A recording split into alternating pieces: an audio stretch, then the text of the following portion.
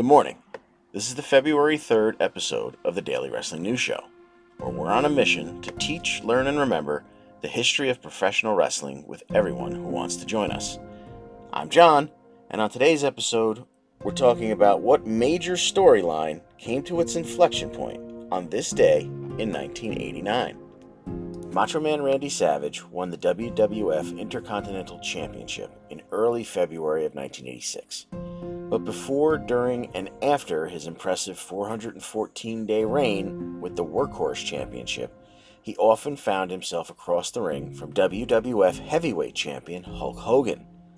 In the 2 years between September 85, the earliest WWF match I could find between the two, and September of 87, Hogan and Savage squared off more than 40 times between their on-screen battles and crisscrossing the nation with house shows. Hogan was as over as a babyface as just about any champion in the history of wrestling, and Savage was well cemented as a heel. But Savage's bombastic persona and penchant for putting on high-quality matches caused him to gain quite a fan following, even as a dastardly heel. By the summer of 87, in fact, Savage began getting more cheers than boos.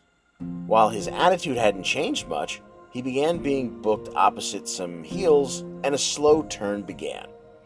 On the October 3rd, 1987 edition of Saturday Night's Main Event, Hogan was dragged to the ring by the lovely Miss Elizabeth to save Savage from a beating at the hands of Honky Tonk Man and the Hart Foundation.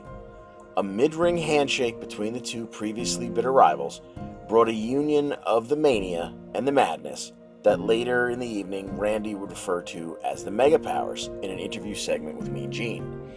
While their actual teaming up had far fewer matches than you might assume, Hogan and Savage remained in each other's orbit as Hogan was bamboozled out of his title in February of 88 at the Main Event, then stood side by side after Randy won a tournament to claim the vacant title at WrestleMania 4. They would go on to face the Mega Bucks at the inaugural SummerSlam in 88 and team with Hercules, Koko Beware, and Hillbilly Jim to main event Survivor Series 88 against the Twin Towers of Akeem and Big Boss Man, Ted DiBiase, King Haku, and the Red Rooster.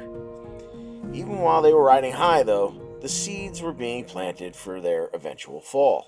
As far back as SummerSlam 88, in the meeting with the Megabucks, the one where Miss Elizabeth stepped way out of her on-screen comfort zone and showed a little extra skin to distract their opponents and help seal the victory, Randy was none too pleased at the duration of Hogan and Liz's post-match hug, while Liz was down to what amounted to bikini bottoms. Randy again stared daggers through Hogan after the Survivor Series victory hug between Hogan and Liz.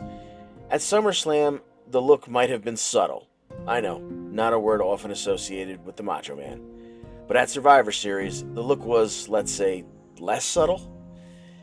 Tensions would continue to mount between the Mega Powers as Hogan accidentally eliminated Savage while dumping Bad News Brown from the Royal Rumble in January of 89, and at every turn, Liz was there to try and calm Randy. But let's not kid ourselves.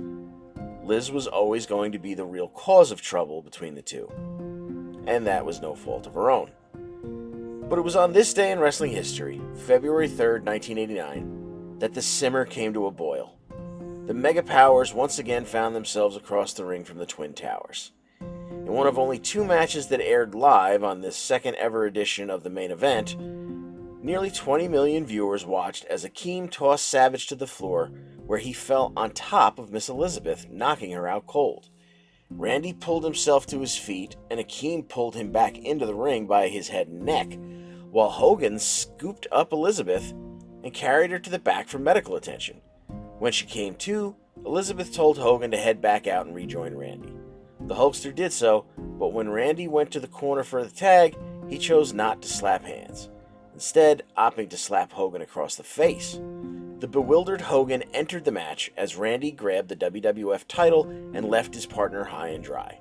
Hogan would deliver the big boot, drop the leg on Akeem, and get the victory for the Mega Powers, but it would be their last. When Hogan got backstage to the trainer's room, Randy was in a tizzy.